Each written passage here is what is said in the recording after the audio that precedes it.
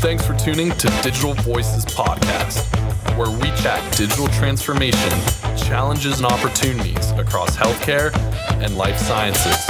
And now, your host, Ed Marks.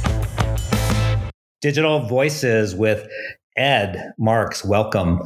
So one of the fun things of doing this podcast is oftentimes I get reacquainted with great leaders that I met at the Chime Bootcamp. And so a quick plug for Chime Bootcamp. If you've never been, you should go. Whether you're a CIO or CIO, something you want to be in the future, you should go. I went 2004, and we'll talk to Karen a little bit, maybe about her experience. Definitely go, because that's where Karen and I first met. Actually, was 2017 at a Chime Bootcamp. Karen, welcome to Digital Voices. Hi, thanks, Ed, for having me. Great to see you again. Yeah, it's great seeing you. Yeah, so we were in boot camp together, and that was a great thing too of helping to lead boot camp. Is I got to get all the fundamentals twice a year re-ingrained in me. So sometimes people say, "Hey, what's the secret to your success?" I'm like, Chime boot camp like 20 or 30 times, and just going the one time, right, as a brand new CIO was so helpful to me. So that's where we first met. But before we jump right in, DJ Megan, what is one of the things you enjoy most producing? Because we're going to talk about producing. Like, what do you like to produce? Podcast. Yeah. Easy. I saw that on your LinkedIn profile. Yeah. I had fun. It was actually one of our podcast episodes where we talked about LinkedIn taglines, and it's like, well, I need to work on mine. But no, I love producing podcasts. I really like the editing, and I like listening to everybody's stories, and yeah, from start to finish, those are my favorite things. Well, you do a great job, and just want to thank you for doing that for Digital Voices. So, Karen, you may know that we always ask everyone what's on their playlist. So this is our attempt to try to get to know our guests a little bit. So, what songs do you like to listen to? Oh, goodness. I like them all. So I have, Andrea Bocelli, so a little opera and a little Italian, to jamming out to, Whitney or Alicia, 90s Smash Mouth, a little bit of country to balance me out, Carrie Underwood, Adele. So, I like it all. There's really not music that I don't like. I think there's always a time and a place when it matches your mood or what you're going through. And so being able to connect is always neat. Yeah, I love music as well. And I learned so much, asking that question myself, because I'll often hear artists maybe I haven't listened to as much, or it's been a long time, like Smash Mouth. I definitely have their greatest hits on my playlist somewhere. And so I'll probably have to dial that one back up. That was some good music back in the day for sure. What about your personal message or mantra? Do you have like sort of a slogan or some quote that keeps you grounded? Well, Ed, first and foremost, I'm a mom, I'm a daughter, right? And so family to me is one of the most important things that I focus on. And in fact, that's part of the reason why I was so excited to come join Nemours and focus on pediatrics. But I feel like it's a privilege that we get to work in healthcare. We have the ability to change lives each and every day, impact disparities. And so I think to me, just being focused on the saying we always have is the patient's at the middle, right? And so for me, it's family and being able to serve others. And that's how you get the patient at the middle. Yeah, no, I love that. And yeah, tell us about being a mom. How many kids do you have? Oh, goodness. So I have 5 kiddos. And so, we range the spectrum from teenagers that are driving to the 4-year-old that's off into pre-K. And so it's exciting. It's busy. I wouldn't be, lying if I didn't say there was a little exhaustion, some days that are hard going from, the hospital to soccer practice and trying to figure out food. And we probably pay homage to Chick-fil-A more often than I would like to admit as a working mom. But, that's okay. That's okay. Yeah, well, that's awesome. I didn't expect the number 5. We have 5 kids as well, so I can commiserate with what it takes, at least part of the equation. And yeah, I forgot. Oh, I got so excited about talking about music and everything else. I forgot to even mention, like, one of the reasons I wanted to have you on, not only are we formerly, connected through boot camp and you're a great leader, but your title as Chief Value Officer at Nemours. children's health. That's pretty unique title out there. So I wanted to dig into that a little bit as we get going. So maybe we'll tee it up by having you just share sort of your personal, professional journey. You can talk as much as you want, personal or professional or a mix of both, leading all the way up to Chief Value Officer, and then we'll jump into sort of what that is and what that means. Sure. So I started my career actually as a first responder. During 9/11, I was in school in DC and, took an EMT class. It was that time I was a political science major. And I said, what am I doing? I loved policy, but what am I doing? Why am I not helping in a different way? And I just remember the lines for the blood bank, the American Red Cross and what we didn't know early on in those days, what was going to be needed or not needed. And so next semester, I signed up to, get my EMT basic. And so there started my healthcare career very, very early on. And worked clinically at a hospital and a variety of care settings, which I really enjoyed. Did some time working in clinical research, which really helped open my eyes to big business and partnerships. And then halfway through my career, I was invited to join IT. There was a need for early CPOE projects, which was, I'm sure many will remember and lament well before meaningful use. And so was starting to join an IT team. We started on early CPOE implementations and, I had a wonderful career in health IT. And then about 8-9 years ago, I was asked to go help work in population health. So there was a lot of challenges with the data and the analytics that we were doing. And it was an interesting opportunity. And so it's interesting, while I don't serve as a CIO, I have definite foundation in IT, data management, analytics. And I think that background and the work that I did clinically really helped position me to do the population health work that I do today. Yeah, that's a fascinating background. And I love whenever, I have that clinical mindset coming into IT. And I think that really helps quite a bit. And I do remember the days when we would talk just about CPOE outside of in addition to the EHR. And we've come a long ways for sure.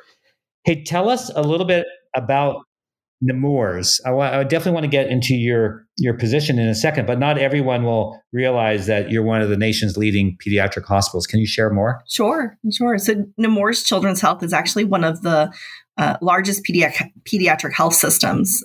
We have 2 hospitals, one in Delaware, the other in Orlando, Florida.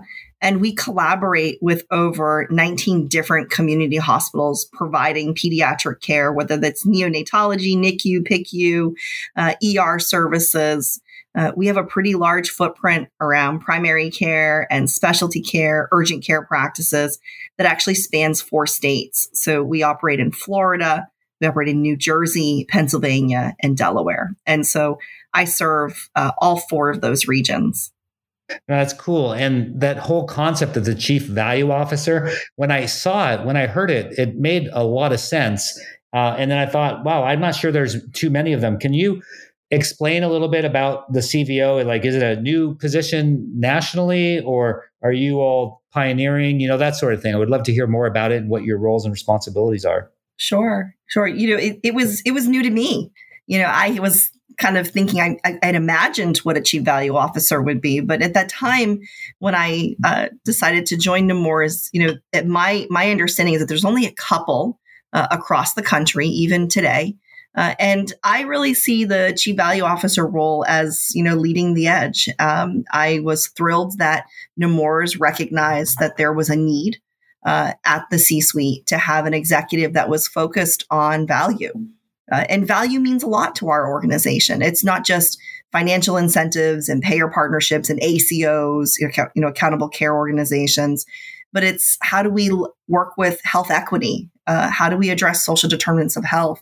How do we take the data, the incredible data assets that Nemours has? Nemours was a very early EHR adopter. And how do we maximize those data analytics in a way that it changes the way we operate as a system? I think we absolutely recognize that healthcare has to change.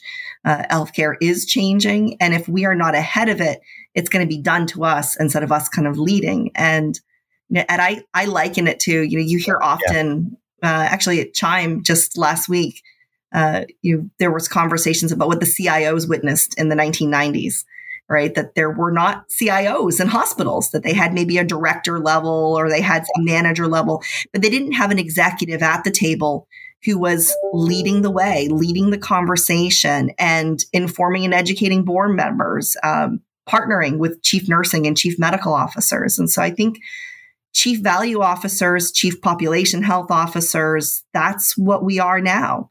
The distinction between the value is that there's a recognition that it's not just about the health, but it has to be sustainable from a financial standpoint, and that we need to be able to, change the trajectory around cost and utilization while we're addressing, outcomes, quality, and equity. And so, at Nemours, we've adopted this whole child health model.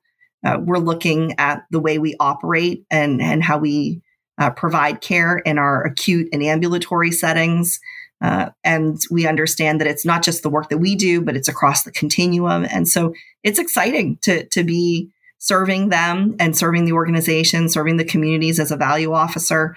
I always say, like, it's a big role, but it's a bigger opportunity for the organization and the community. And that to me is what's really excited. And the last thing I'll share is that Nemours, what really was interesting to me and what really sparked my heart, not only as a mom, but as someone who's worked in healthcare, is this notion of going well beyond medicine.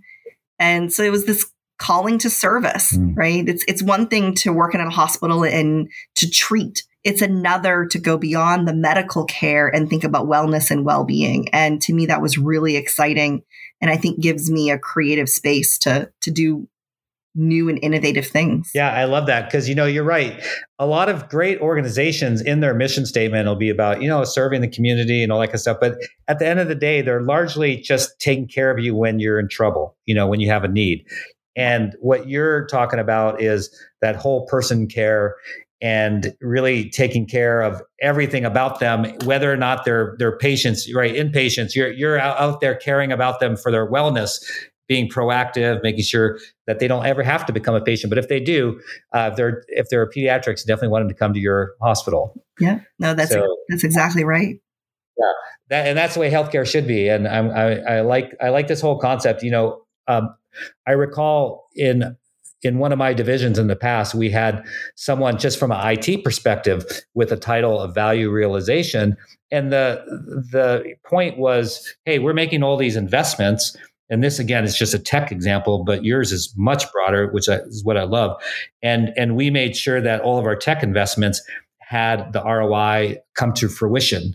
So everyone would always have an ROI, but no one would ever demonstrate they actually did what they said they would do. And so when we incorporated that position, we actually saw the value come about for many different reasons.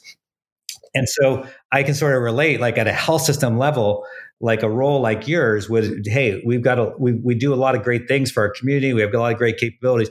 We want to make sure that value is harvested throughout, the areas that we serve. And hospitals had value and analysis committees. You may recall those, right? I mean, 20 years ago, 30 years ago, those were being formed, and it was, what syringe should we buy? What, equipment. And there was this, great debate, if you've ever sat in those committees, around like what was safe, what was cost effective, what was not going to interrupt workflow. Could we go with something a little less expensive, but it still be safe and effective? And it's the same conversation, but at a macro scale.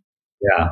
No, I love it. I think it is a trend that you are leading. I can see this coming to fruition, on a greater level, because I think there's a sense of frustration, right? We've poured all this money into digital and tech, and not just that, other programs as well.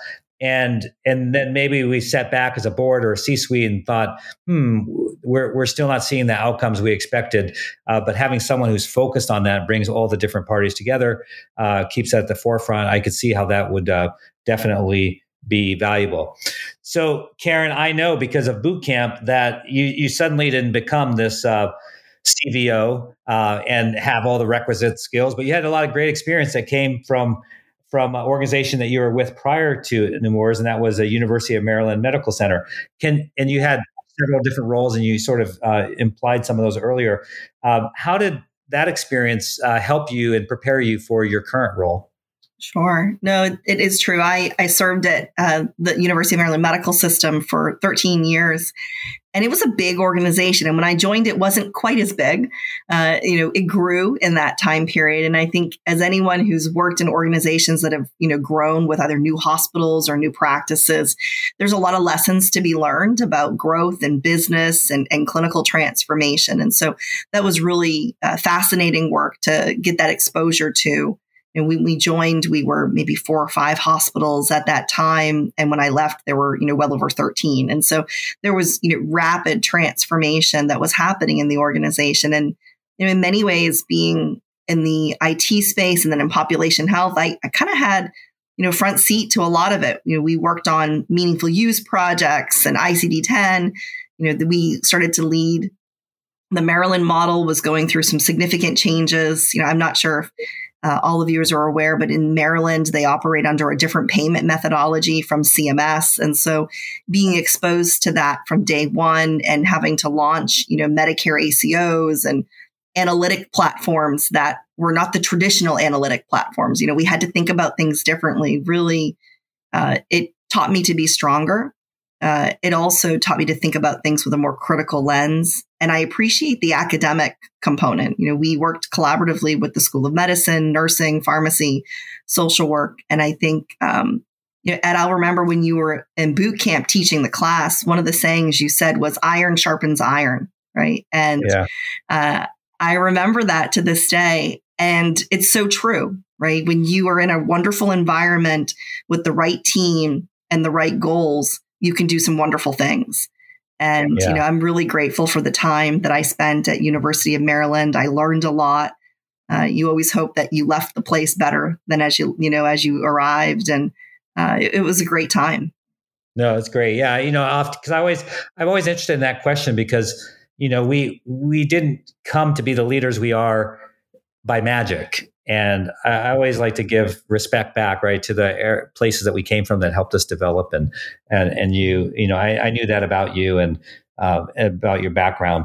So we already talked a little bit about the CVO. I want to go back there a little bit, but you mentioned that, you work with the entire leadership team and nursing, physician, finance, really everyone in this role to get all the value.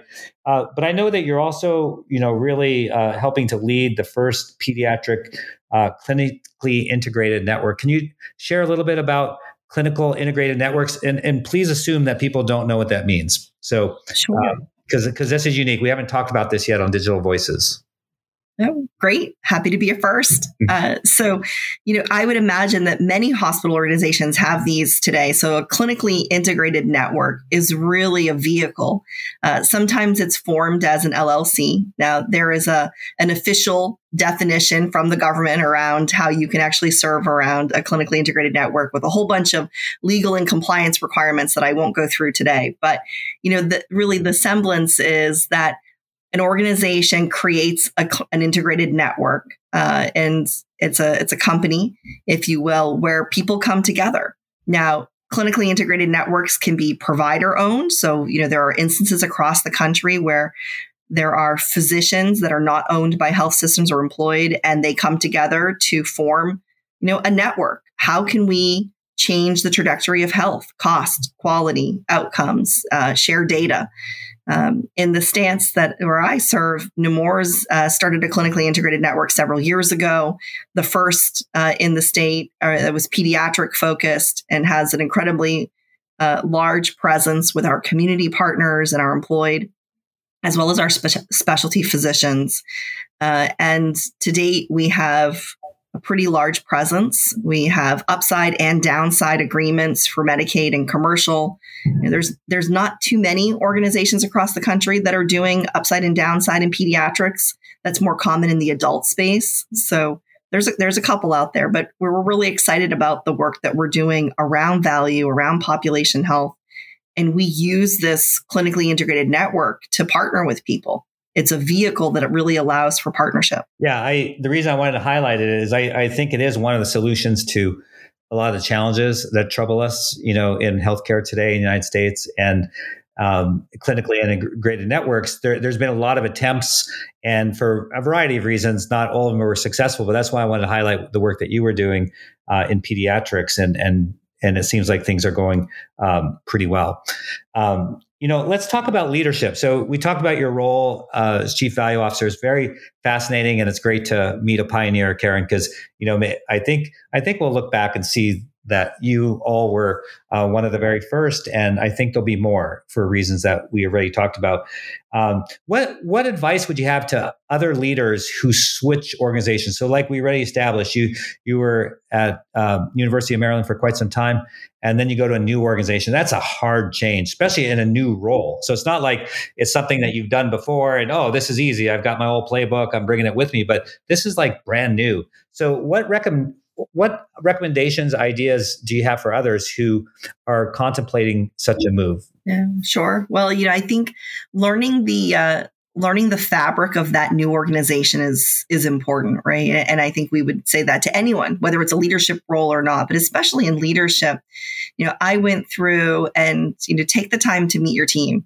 So I spent the first 3 months just meeting people across the organization. There was just an incredible amount. It felt almost like speed dating, Ed. You feel like you're rapid fire connecting in with people. But it was so helpful and in some ways, overwhelming and exciting at the same time, because it allowed me to get the pulse of what were people passionate about, what were some of the areas that maybe were tried and didn't go so well, what were areas that people thought I should focus on. And it was really helpful for me to understand where there was challenges, opportunities, where there were capabilities for me to partner with people, where there were options for me to engage and support the work. And I think that time was so important for me that then it's allowed me now, I'm coming up almost on a year, to start to lay out a plan because I had a good sense of the people and the policies, right, that were going to be important to me being successful and to our teams to be successful. And I think you're a better connector that way when you get to know the team and the culture. Yeah. And you didn't use the word implicitly, but all over the things you were just saying is really humility, right? So you didn't come in there and like, this is the way we're going to do it. And I don't care what anyone else thinks, but you took a lot of time to listen and get to know people and the organization, like you said. Yeah. Yeah. I think every leader has ideas, right? So, of course I had ideas from the beginning, like, hey, it'd be really neat if we did this. What are your thoughts? But also recognize there was a lot I had to learn. I came from a large adult system. I hadn't worked in a just pediatric system. There was a lot for me to learn. And there were a lot of things that I had to have people, translate for me. Like in the adult world, we call it this. They're like, oh, no, in peds, we do this. And so it was really helpful.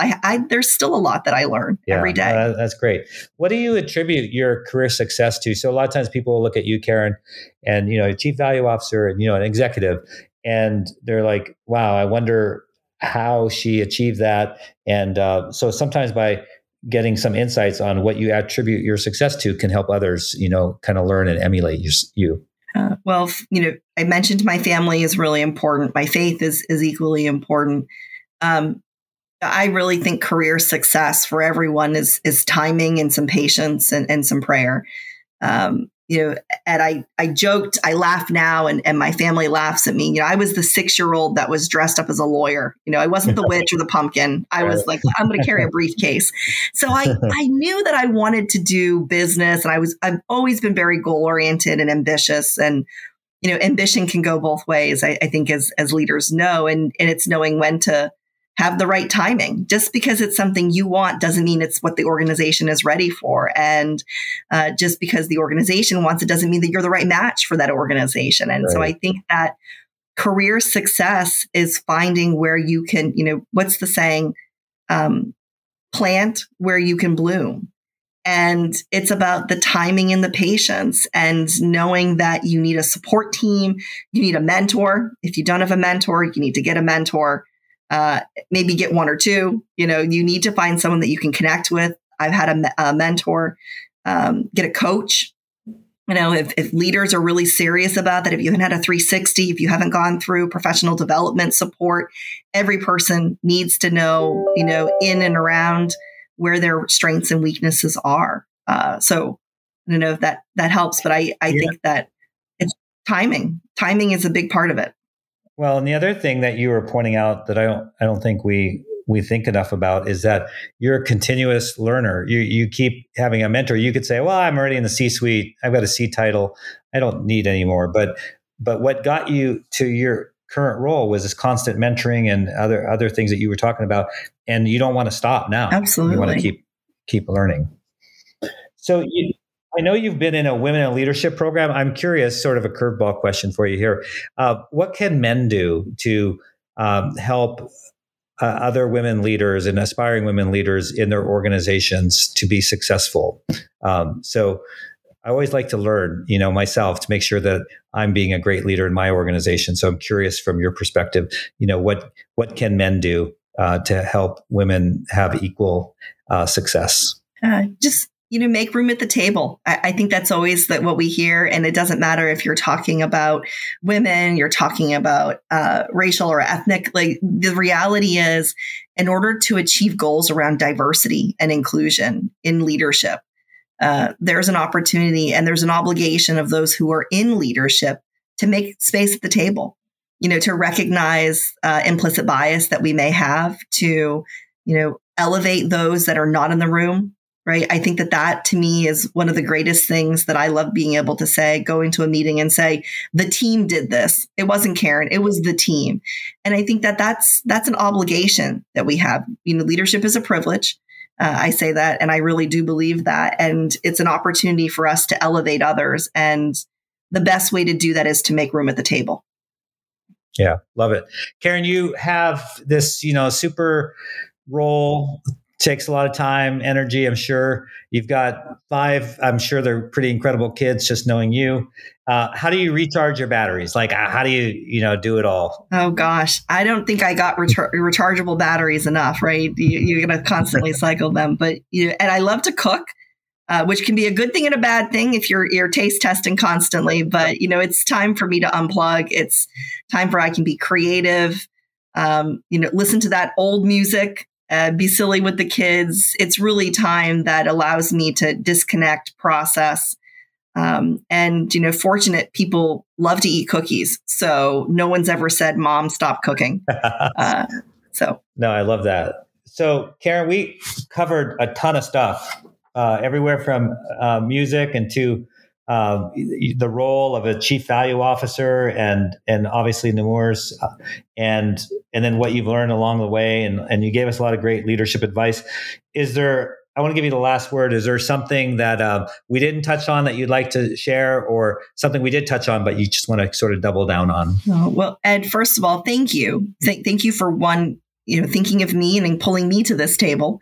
But also, the fact that you have this podcast, I think, is a really great opportunity for leaders to connect with others. And so, I appreciate your diligence and persistence and, pulling this together. DJ Megan for pulling this there. I think it's a wonderful opportunity. And, the last thing I'll say is that value impacts every member of the leadership team. And that, my saying is, we're serving in healthcare, and we have an obligation to move care upstream, right? We've got to focus on our children. What are we leaving for our children? Many of us are parents. And so we've got to think about the status quo and how we can make a change. And so I would just, hopefully impart that value is an opportunity for every single one of us, whether you have value in your title or not. We all have an obligation to move the needle. Well, Karen, you're an amazing person, a great leader. I can tell a great mom, makes good cookies. So next time we connect in person, I'm expecting some cookies. But you've definitely lived up to the iron sharpens iron. I feel like I've learned a lot in our time today. And I thank you for being on Digital Voices. Oh, thank you, Ed. Again, so much, very much appreciated. We'll get cookies, chocolate chip or oatmeal raisin? Ooh, better do oatmeal raisin. Okay, we'll be healthy. All right. Well, that concludes Digital Voices. I'm sure everyone now is going to go out and buy a cookie. Thank you for listening to Digital Voices Podcast with Ed Marks. If you enjoyed this episode, subscribe on your preferred streaming service and leave a rating and review. And most importantly, thanks again for listening.